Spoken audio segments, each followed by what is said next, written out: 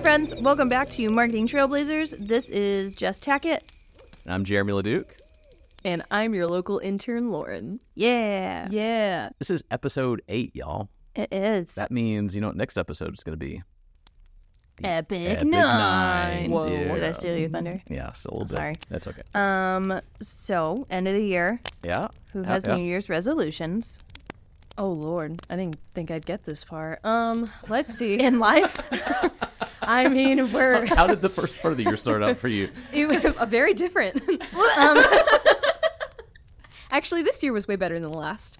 I'd say next year I'll be graduating college. Thank the Lord. That's exciting. So my New Year's resolution is to find housing. Oh, and get a normal job that will pay me stable money so I can, get the rent going. So that'll be really fun. And maybe marry my boyfriend. So What? Wow. Oh, okay. Yeah, all right. it's Yeah, a big turn. thing. Okay. Yeah. that'd be cool. Yeah. Okay. Got some things in the works. Are you engaged? For the sake of this recording, not yet, but it'll be happening soon, like before Christmas. So Okay. Well, yeah. What's his name?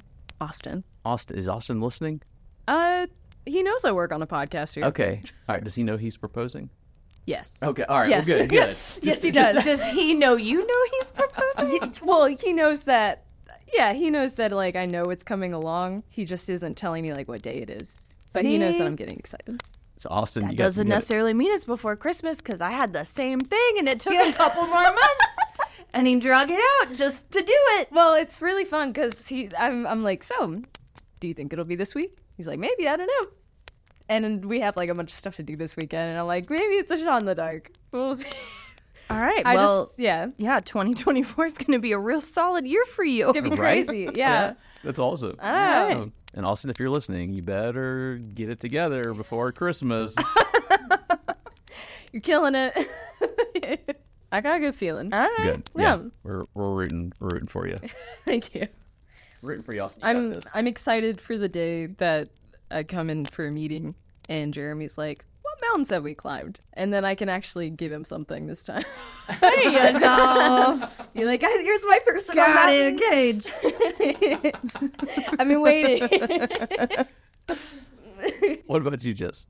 Oh, I have New Year's no resolutions. idea.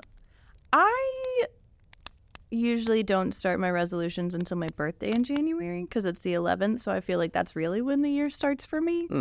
And that also helps me remember like when things happened in the past because I'm like, oh, that was that year. I was that age for that whole year, basically. That's convenient. I don't know. Like if you're having your birthday that It close makes to the sense beginning in of my the brain. year. Yeah. Oh, Resolutions, finish working on house stuff. Typical things. Be a healthy, happy human. That's good. It I don't sounds know. I don't like like to very get generic. well, if you get too specific, then you're just setting yourself up for failure. That is what I have learned. If I keep it vague, I'm like, check, got that done. I woke up today. I mean, You can complete the bare minimum. You're doing more than most. Yeah. What about you? I think- Judgy? So I'm probably just going to re-up my resolution from last year because I didn't really do it as much as I wanted to. But read more and hike more. That's my two big things. Oh, Yeah. Okay. Yeah. So like a couple of years, the hiking thing, I was going to do like one major trail a month, and I was kind of on it, and it just kind of fell off. So this You year, fell off the trail. Yeah. Yes. Oh no! But at Epic 9, you can. Well, yes. No, but that's my two things. If I could do those two things more, I think I'd be in a much better spot. Do you read, or do you audiobook, or both? I like if it's fiction, I'll audiobook. But nonfiction, I have to read because I just wind up not paying attention to it if it's audiobook sometimes. Fair enough. Do you do books, or do you do like Kindle or something? Oh, books for sure. Oh, okay. Yeah. Well, Same. What about you guys? If I can spring for it, I'm a hardcover kind of gal. Yeah. But I can live with the paperback. Yeah. Yeah. I'm a book person. I know with traveling, though, I have used the Kindle app, and that is easier when you're trying to not. Get sand in your book.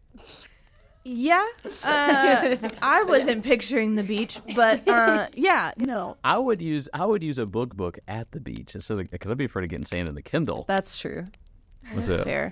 I was more so just thinking like Kindle on like a plane or something is a lot easier. It is yeah. a lot easier. Yeah. Well, Solid today, resolutions. Yeah, today we're not talking about resolutions. We're talking about fractional CMO, and so Prasid Pathak, CEO of Airframe Labs, is going to talk to us about what fractional CMOing is and whether you might want to consider it for your business. Whether you are a CEO or yourself a CMO, fractional CMO can be a big help to get you to the next level in your business. So without further ado, let's get this fire blazing.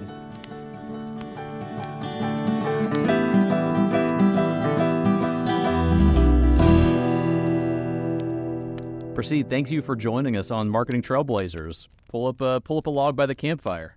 Thank you. I'm really excited to be here. Well, tell us a little bit about what you're doing with Airframe Labs and some of your notable clients that you're working with right now. Sure. So I am a growth consultant who kind of on accident has kind of fallen into this career as a fractional CMO. And so I started out helping startups full-time, did that for about, 17 years at this point or something.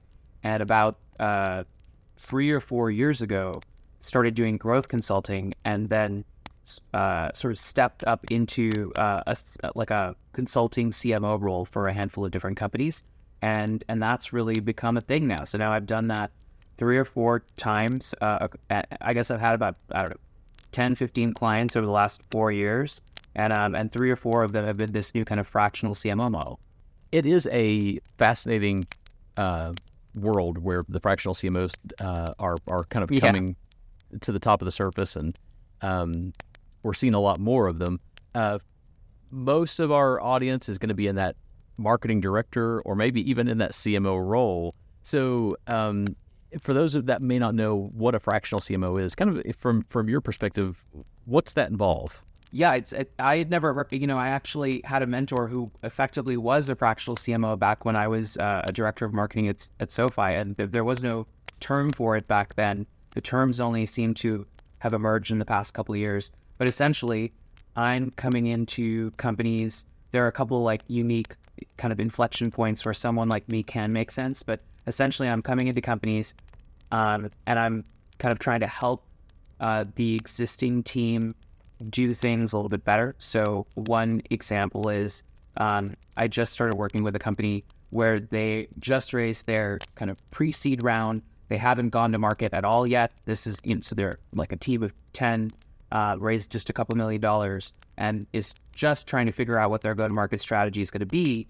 And, I think about Prasid of 10 years ago versus Prasid now. They could go and hire Prasid of 10 years ago, and he's a smart, peppy guy, and he's going to work really hard, but he might completely run the wrong direction. And the company's going to make a lot of mistakes, and they're going to, burn through a lot of capital, and, maybe go to market too early, maybe go to market without having thought everything else through. So now, before they go and hire Prasid of 10 years ago, they can hire me, and I can come in like a limited capacity, maybe just spending 5 hours a week with them, define the strategy, think some things through, and then I'll help them hire like a younger Prasid who can be full-time and who can crush things, but like with someone older, kind of a little bit more experienced, a little more strategic, maybe looking over his shoulder or her shoulder, helping to guide the strategy part. Yeah, that makes a lot of sense. So in your world, the fractional CMO role is much more strategic, and you're working with one person or sometimes a team of people that are doing the nuts and bolts types of things. Yeah. So in the other kind of inflection point. So the first inflection point I talked about is like, let's say the company has just raised a round and they need to figure out how to go to market. The other inflection point is companies already, maybe like 100, 200 people.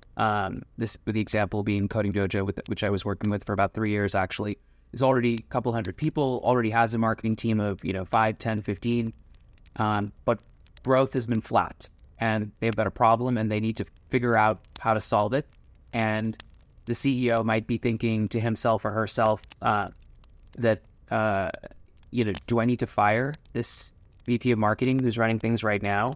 And or do I need to layer them? Do I need to bring in a new full-time CMO over them?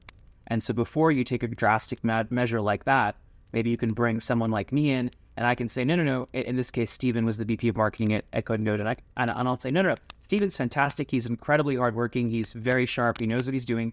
Here are some big opportunity. Like Steven's background is paid search ads and visual design. So you guys are crushing in those areas. But Steven's kind of weak on conversion optimization. He's never worked with a sales org before. Here are some big opportunities that maybe Steven and the team are missing. Let me help you unlock those opportunities. Don't get rid of Steven, and don't layer Steven, but let me kind of help. Cool. Yeah. So how do you determine what kind of help the company needs, whether it's consulting, a fractional CMO, full-on CMO? Are there certain benchmarks or parameters you look for? Is it truly just case by case?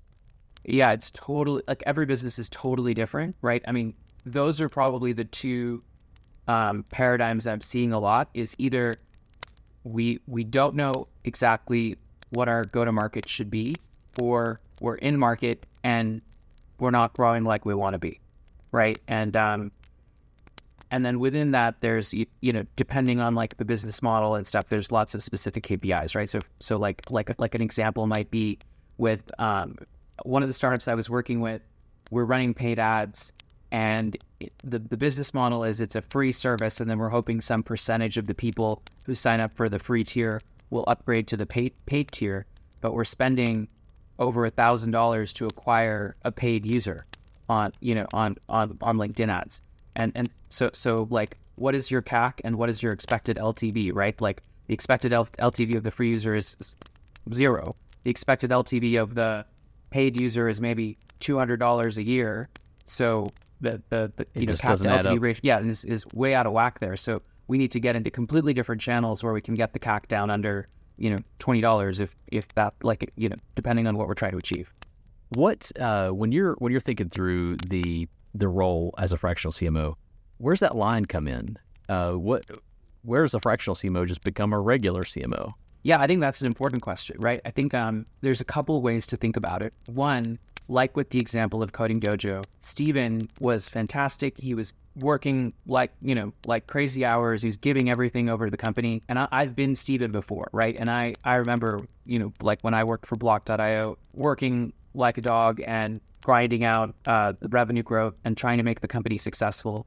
And then I remember getting layered where they brought in a chief operating, like I was reporting directly to the CEO, and I thought things were going great, and they kind of felt maybe Prasid's reaching his ceiling, and so they brought a chief operating officer in over me, and I very much resented that. I was very angry. His name's Clint. He's now a dear friend, but I was pretty pissed at him for the first year. Yeah. But they were right. There were strategic gaps, and I was spending too much of my time kind of working in the business and not enough time working on the business. And so they needed someone else. And now I know better. And so I try to be a better Clint. I try to, Clint was a little bit sharp elbowed when he came in, and I resented him for a long time. So now what I do is I come in and I'm coaching younger VPs of marketing like Steven, like Leah at EasyKnock.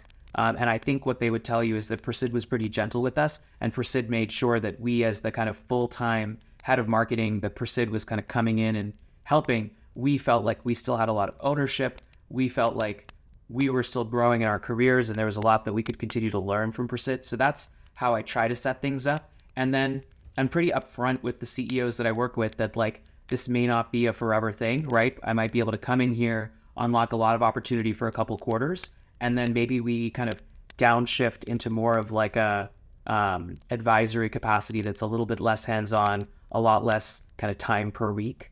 And so that's usually, and in a lot of cases, like with the case of Coding Dojo, I'll help them hire their next CMO or their next kind of VP of marketing. So in the case of Coding Dojo, I ran the search to find a new VP of marketing. And then once he was hired and onboarded, it was like a natural kind of ratcheting down point where I went from spending maybe 20 hours a week on the business to only spending about 5 hours on the business. And then we got acquired, and then I stopped working with the business. So the way you do things, you're very flexible with it. Do you feel like that helps people or helps companies that are going to have a fractional CMO for the first time? Does that help ease that transition a little bit? Yeah, I mean, as an outsider?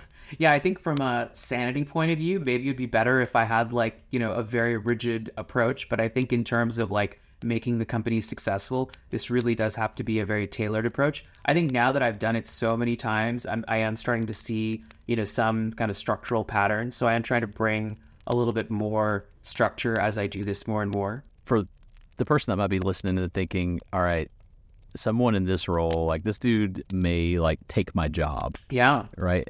How do you address those fears and concerns? Yeah, I mean, pretty much every startup I've worked with has offered me a full-time job. I've turned all of them down, and I think I have to. So it is important when I come in that I, build rapport with the team, and that I tell Steven. We're going to keep using Steven now the whole conversation. I was very upfront with Steven that look, I like this fractional lifestyle. I like having, my hands inside the guts of 3 companies at a time. I'm not going to do full time. You do not have to feel threatened. And I told him the story of what happened when I worked at Block and got layered by Clint. And I was like, I never want you, Steven, to feel like that. So let's make sure that however we structure things, you're feeling a lot of ownership. You're feeling like you're the one kind of, there's this metaphor of who's holding the pencil, who's actually kind of in the driver's seat. And so I try to think about my role as not holding the pencil. Steven's holding the pencil. The team's kind of holding the pencil, and I'm just trying to guide. That said, I'm willing to be very executional. And in a lot of ways, sometimes I kind of operate as though I'm, working for Steven, even though I'm really working for his boss. But I almost never, you will never, as a fractional CMO, you will never hear me utter an order. Everything is through influence, not through authority necessarily. That's a great piece of advice for anybody out there thinking about being a fractional CMO. And we need to make sure Steven listens to this episode. I'll send it to him. We can put him in the credits. Co-starring Steven from Coding Dojo. That's right. So the folks that are coming to you looking for fractional CMO services, what sort of position are they? What sort of roadblocks have they hit where they're like, all right, we need some help, right? So if someone's out there listening and they're in the traditional VP of marketing or marketing director role, and they're thinking, man, something like this could help me. Where do you typically see a fractional CMO coming in and helping the most? Yeah, so in a lot of cases, what I see with businesses is they've gotten to traction on the backs of, maybe 1 or 2 channels, right? And maybe now they're hitting a plateau and they're not exactly sure how to keep going, how to keep the growth going. Or more now in the current kind of fundraising environment, the past year, you've got companies that maybe were growing in unsustainable ways and now they need to be profitable. And so they need to quickly squeeze dramatically more efficiency out of the business. And so that tends to be, so to make it more specific, right? So when I came into, I don't want to keep going back to Coding Dojo, let's use a different example. When I came into Booksy, they're doing fantastic, but they have a little bit of a greener marketing team, and the marketing team was kind of maybe a little bit more overweight on brand marketing and a little maybe underweight on growth marketing. And so that's where they were like, we need to beef up our growth marketing talent. So I'm helping with hiring, and I'm helping with what is the right profile that we want to hire for. And I'm helping with getting the email marketing team thinking not just about kind of their local metrics like open rate and click-through rate, but more kind of global metrics of how's the kind of macro conversion rate from this part of the funnel to this part of the funnel, and how can email journeys move that metric. That's great. What do you see some of the common challenges or limitations that startups and fractional CMOs in general face? Yeah, I mean, the one that's kind of top of mind for everybody right now is that funding dried up, right? And so everyone has to get to break even profitable because the the venture capital party ended, right? So that's definitely top of mind in tech, right? Then kind of building upon that is a lot of people are having layoffs. They're having to do more with less. So they're having to figure out how to automate things away. They're having to think about I'll give you an example. I was working with a company that has a really big kind of post-sale customer success team. And, in marketing and sales, we are heavy adopters of automation tools, right? So, for example, using a tool like Outreach or, the old one was Yesware, HubSpot has sequences. These are all like sales automation tools, right? Or having kind of structured like lead statuses and deal opportunity stages in Salesforce, and like when opportunity makes it to this stage, a certain email is triggered or certain like notifications are fired. All that automation that marketing and sales people love. Customer success teams, they're in a different department. They don't have budget to buy those fancy tools, so they never really learned to use them. So I worked with this one company, and we were able to take their team of kind of 8 customer success managers and really start to automate away a lot of the low leverage work that they were doing, like scheduling QBRs with every customer, like, rolling out features, like automating the onboarding journey, so that the team could kind of focus on the higher leverage stuff that really moves the needle in terms of retaining customers. So those are some of the kind of more interesting opportunities I got to work on. That's exciting. What up to this point has been probably your favorite experience as a fractional CMO? Ooh, that's interesting. I don't want to keep going back to Coding Dojo. That one was really fun because I got to work on just about everything, right? Like, got to work on really technical stuff related to like how data flows from like the CRM back up into the ad platforms and how we can like automate things. I got to work on really creative stuff like, let's adjust the pricing model, and like with one pricing change, we were able to drive like 20% more revenue for the company for the year. Like, that one change was probably like the single biggest needle mover. And, this is a company that's doing, 8 figures in revenue a year already. And so then to be able to like drive 20% growth on that with one change was really exciting. So that's probably been the most fun one, just because I got to work on so many different things. So the automation side is, personally, it's one of those things I love. I love like making all the wires connect and seeing all the things happen. Where do you see that as being worth the time and energy to create it and to maintain it? And where does it just become too much, right, in terms of scale? Because, I think we can almost, and we're encouraged a lot in our culture, in the marketing culture, just to automate things to death. And then, one thing breaks and everything kind of falls apart. So where have you seen that in your experience as, okay, when you're making this much money or you have this many customers, this is when it starts making sense to really start automating these things? Yeah. So, every business is different. Let's pick like, what's like a easy example? Do you want to do like a B2B example or a B2C example? Something that's easy to latch onto. Let's do just your basic, your e-commerce store, I love that. Right? Yeah. So you've got a consumer oriented e-commerce. Yeah. So like, the basic automations that you want to be doing there, right, is one, you want to have like the paradigm that I'm seeing everywhere, right, is that user lands on page, you have a pop-up modal asking for an email, right? Because you spent all this money to get them here. If they bounce away without getting their email address, then the money was for nothing. You're going to have to spend more money to retarget to them, to bring them back. So if you can get the email, now you can remarket to them for free forever, right? So you get the email.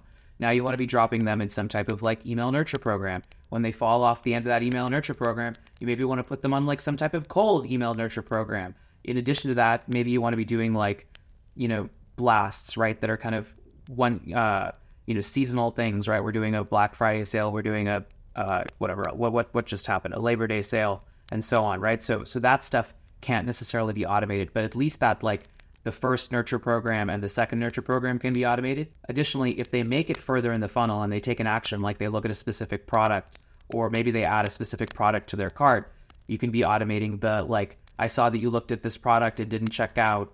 Then like a second drip in that is, do you want a coupon with that? Then a third drip that is, maybe like we're limiting, we're running out of stock of that item. Do the same thing for the add to cart. And that stuff really, really works, right? And those types of automations can dramatically improve the CAC for the business, right? Because I don't know about you, especially like maybe a pair of socks, is something you'd buy immediately, but like let's say it's something like I don't know, what am I looking at right now? I'm buying pure protein, whey protein, right?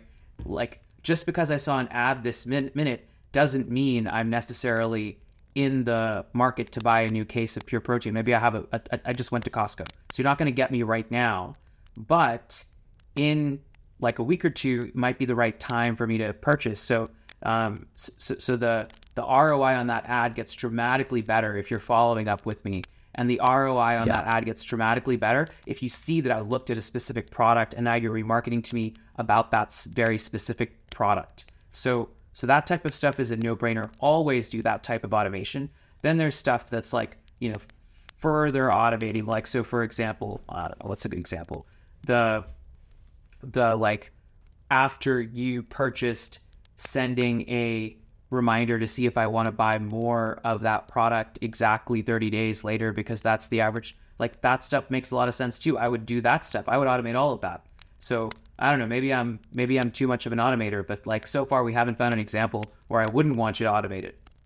Makes sense. I know from my experience, sometimes I spend a lot of time and energy creating an automation and then like coming back to it like a month later and I'm like, it didn't really do what I thought it was going to do. And so I think there's a lot of trial and error with it.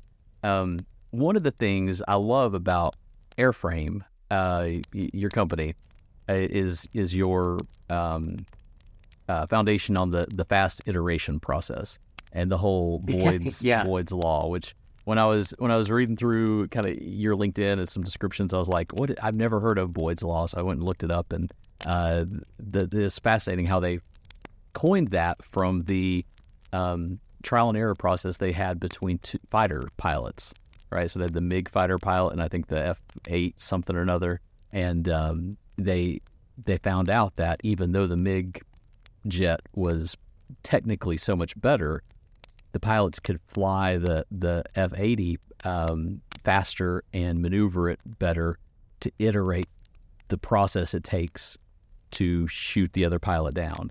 I'm assuming they weren't like actually shooting each other down. I'm assuming it was like, lasers or, paintballs or something. But they studied this and they found that if you can iterate faster, you can shoot people down faster. I actually did not know that was the origin of it, but yeah, that totally makes sense, right? Because you spend all this time like getting into the air and then you only get one shot to try, and then you're not learning as much. Yeah.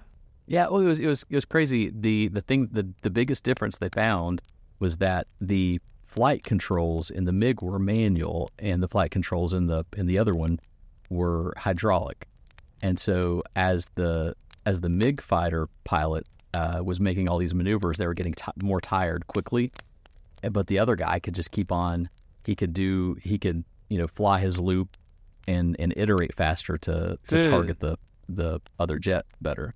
It was fun little tidbit of knowledge there for everybody. It also makes me think about like compound interest. I was talking about that with someone with one of the companies I work with today, right? The idea that like, you do, let's say like a landing page experiment and you get a 2% gain by figuring out that like, reduce the number of fields on the form from 3 to 1. We increase the kind of conversion rate on the form by 2%. Then next week, you run another test and you figure out that like in our email drip series, we A/B tested and we figured out that like this version of the email drip series where we focus on one benefit versus the other benefit, that benefit A converts 2% better, right? So now you're stacking one optimization on top of another, right? So that's 2% gain times 2% gain, that's a 4% gain. Now a week later, you do another experiment somewhere else in the funnel and you get it maybe on the add to cart, abandoned cart email, you get another 2% gain there. Now that's stacking on top of the other one. So now you're getting 2% times 2%. It's not 2 plus 2 plus 2 equals 6. It's actually 2 times 2 times 2 times 2 equals 8. And then you do one more, now you're at 16. And so the optimizations keep stacking on top of one another. And all of a sudden, if you can ship, 4, 6, 8 optimizations on top of each other in 6 months, you've actually improved the funnel by 40-50%, it turns out, right? Like huge numbers that you can move from little 2% gains, but lots of them, every couple weeks. Cool. So one of the other buzzwords we've been hearing a lot has been modular marketing. And I know you've got obviously some experience in that. What are the key principles from your perspective? How do you define it? What exactly does that mean to you? Yeah, so I think this came up when we were chatting earlier. So when I was working for Mirror, which was the fitness mirror that got sold to Lululemon, is now called, I think, Lululemon Studio or something. When I was working for them, what I realized is that, there's the old way, which is like Jack Welch. You start at the bottom of GE and you work there for 4 years and you end up as CEO and then you retire and you spend your whole career at one company. That's the old way. That's gone. Now, the new way is, people are doing, short 1 to 3 year tours of duty at different companies. So that's like, we're already seeing that. But I think the next step is going to be hiring really, really experienced specialists in strategic areas. And maybe they are sort of mercenaries. They're not full-time employees. And then you have a lot of glue around them that is maybe full-time employees. So what I saw at Mirror is we were trying to do a very hard thing, right? Like it's a hardware product. It's really expensive. It costs $1,000. It's meant to be a really premium product. So she had hired, really unique specialists. She had folks who were really good at hardware design. She had people who were really good at like retail because you have to touch and feel this type of product. She had people like me who were really good at marketing. And then I remember she had one really senior specialist who was also fractional like me, who was specialized in logistics of how do you get like a product manufactured in China, distributed and delivered, and like what does that white glove delivery experience need to look like? So she had all these mercenaries like me and like that woman who specialized in kind of distribution fulfillment. And then she had a bunch of like, young generalist folks being kind of the glue between us. But that's kind of what I mean when I talk about modular marketing, is that the old way might have been you form a full-time team to go build a startup. And I think the future is going to be more like how you make a movie, right? A different like set of people come together, they ship one movie, and then they all disband. And then a slightly different set of people come together. Maybe the same director knows the same producer. They work together again, but the actors are different. The staff is different. Craft services vendor is different. And they ship another movie and then they disband. And I think that's where business is headed and startups are headed, is you're going to have much more flexible teams where one team comes together as specialists to solve one stage of the problem and then disbands, and another team comes together to solve a different stage of the problem and then disbands. Kind of like the Avengers almost. Yeah, I love that. Business. I want to be Iron Man. Well, and I may steal the phrase "marketing mercenaries." I think that could be a good use that somewhere down the road. So you're going to pitch somebody the idea of a fractional CMO, right? How do you get buy-in from people that maybe typically aren't familiar with this, or are a little hesitant to it? Yeah, it's a good question. I mean, I think I would kind of go back to what we were talking about before with. There's a startup that I was working with recently where the CEO had like a strong point of view about the go-to-market plan. This is a marketplace startup. So there's like, there's like providers on one side of the marketplace and consumers on the other side of the marketplace. And he was pretty excited about like, all right, we're going to go direct to consumer. We're going to build up a base there. And then we're going to turn around and we're going to go get the provider side of the marketplace onto the platform. And we talked twice, and on accident, I wasn't trying to do this, I completely turned him around on what the right go-to-market strategy ought to be. And now we're going to focus on going provider first, and then we'll swing back around and do the consumer in a couple quarters. But like, he's very convinced that, after talking to me for a couple hours, that that's the right thing to do now. And so if he had hired Prasid 10 years ago, Prasid 10 years ago would have been like, yes, you want to go after consumers? All right, let's do it. And Prasid 10 years ago would have leapt straight into action, and he would have been spent, burning through like $20,000 a week in ad spend trying to get it done. And maybe we would have hit a wall and figured out we can't do it, or we're spending, like we talked about before, maybe $1,000 per consumer to acquire them, and that's no bueno. And so the fact that you have someone with a little more experience who's going to challenge assumptions and is going to kind of force difficult conversations and make sure that we really have a coherent strategy rather than leaping straight into execution, turns out that's worth something, and turns out that might be able to kind of protect the company. I read some stat recently that something like 60% of startups that raise a Series A never make it to Series B, right? And that is because of a lack of traction, right? The lack of traction is coming from like bad go-to-market strategies, or because they have, Prasid of 10 years ago running around burning through all their capital. So, wisdom has value, and I'm not saying he shouldn't hire a full-time VP of marketing soon, but like, let's get the strategy right first, and I'll help you hire a great one. So for anybody that's out there listening that maybe they have some young Prasids on their staff, someone like you can come in and essentially kind of be in some ways be a mentor and a coach, in other ways really help with some of the nuts and bolts and direction as well. Yeah, or I think be there's chief troublemaker, one or the other. There you go. I think there's a stigma that of consultants, right? There's a stigma of consultants that I think the fractional CMO doesn't really fall into, but it may get misunderstood as, right? So if someone's not familiar with a fractional CMO, they may think, oh, this is just, a consultant. We're going to pay them a lot of money, and they're just going to, have a lot of word salad with us, and then go on. How would you draw that line? What's the difference in your mind between fractional CMO and just general consultant? Yeah, I think it's a great question. I don't know how other people do consulting, but when I'm doing because I'm still doing some engagements where I'm not running the team, where I'm helping the team as a consultant. But the way I do consulting is very hands-on, very like embedded with the team, right? I'm going to their team meetings, I'm in their Slack channels, I'm like hands-on in their tools, and I'm a lot of the time like pulling my own reporting, a lot of the time like proposing ideas, but also like very happy to like do the copywriting. So I think the main way that I would react to that is I would say, hire better consultants, hire consultants who are, right there shoulder to shoulder with you, who are ready to execute, who are ready to like do, who are not just doing word salad. That's not great. And I think the other way to think about it is about impact, right? So if I can successfully help you with a pricing strategy that allows us to drive 20% incremental revenue, then that was worth a lot to the company. And like whatever you were paying me was depressingly small relative to the amount of revenue we drove. Right. Yeah. Have you watched the series The Consultant, by the way? No. I think it's on Amazon, possibly. It's got Christopher Waltz. Oh, okay. Yes, I've seen. Yeah, I've never seen it.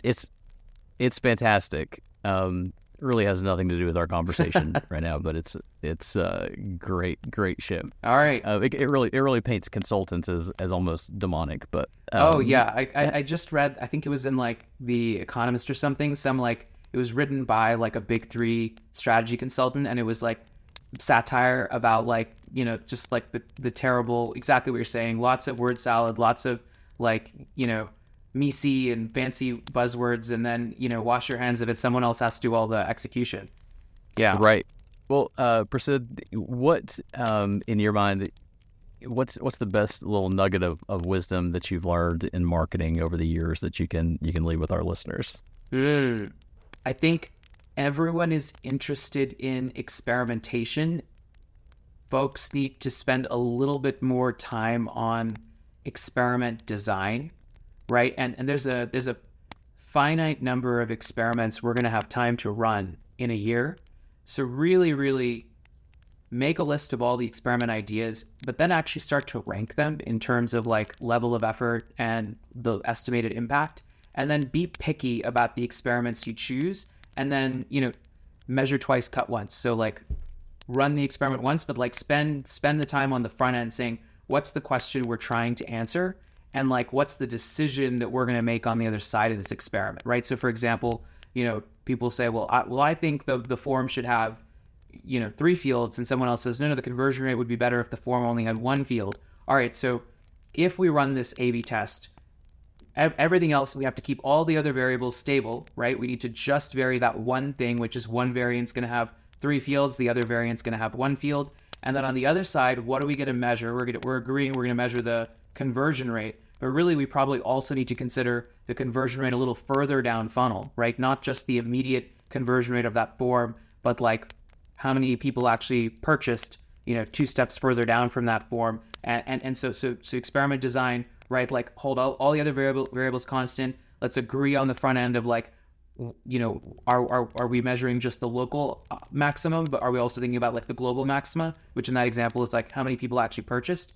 And then let's run the experiment properly. And then on the other side, if the one with only 1 field won, then the decision we're agreeing we're going to make is from now, at least for the next year or 2, we're not going to revisit this decision.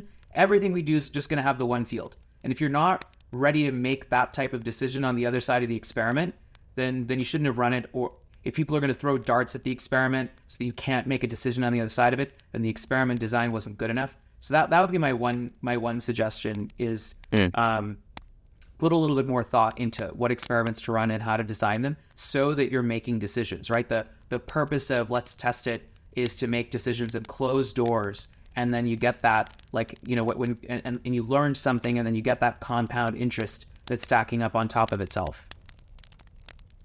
So iterate quickly, but that's not an excuse to be haphazard with it. Yeah. You want to be picky with the tests you run, and you want to be really sharp with how you design them so you can make confident decisions on the other side. Awesome. Well, Prasid, thank you so much for being on the Marketing Trailblazers. Yeah, thank you. I'm honored. If people want to reach out to you and contact you in some form or fashion, they can find you on LinkedIn and your website. Yeah, it's goairframe.com, and then my blog is thegrowthcmo.co. Fantastic. Awesome. Thank you both for having me. Take care. Take care.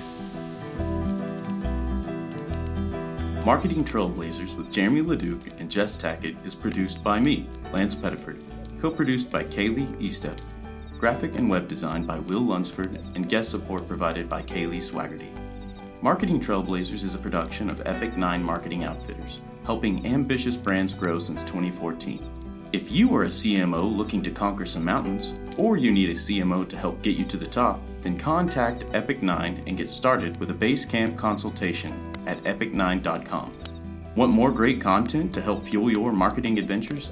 Sign up for exclusive content and get early access to our Marketing Mountain School content at marketing.Trailblazers.com.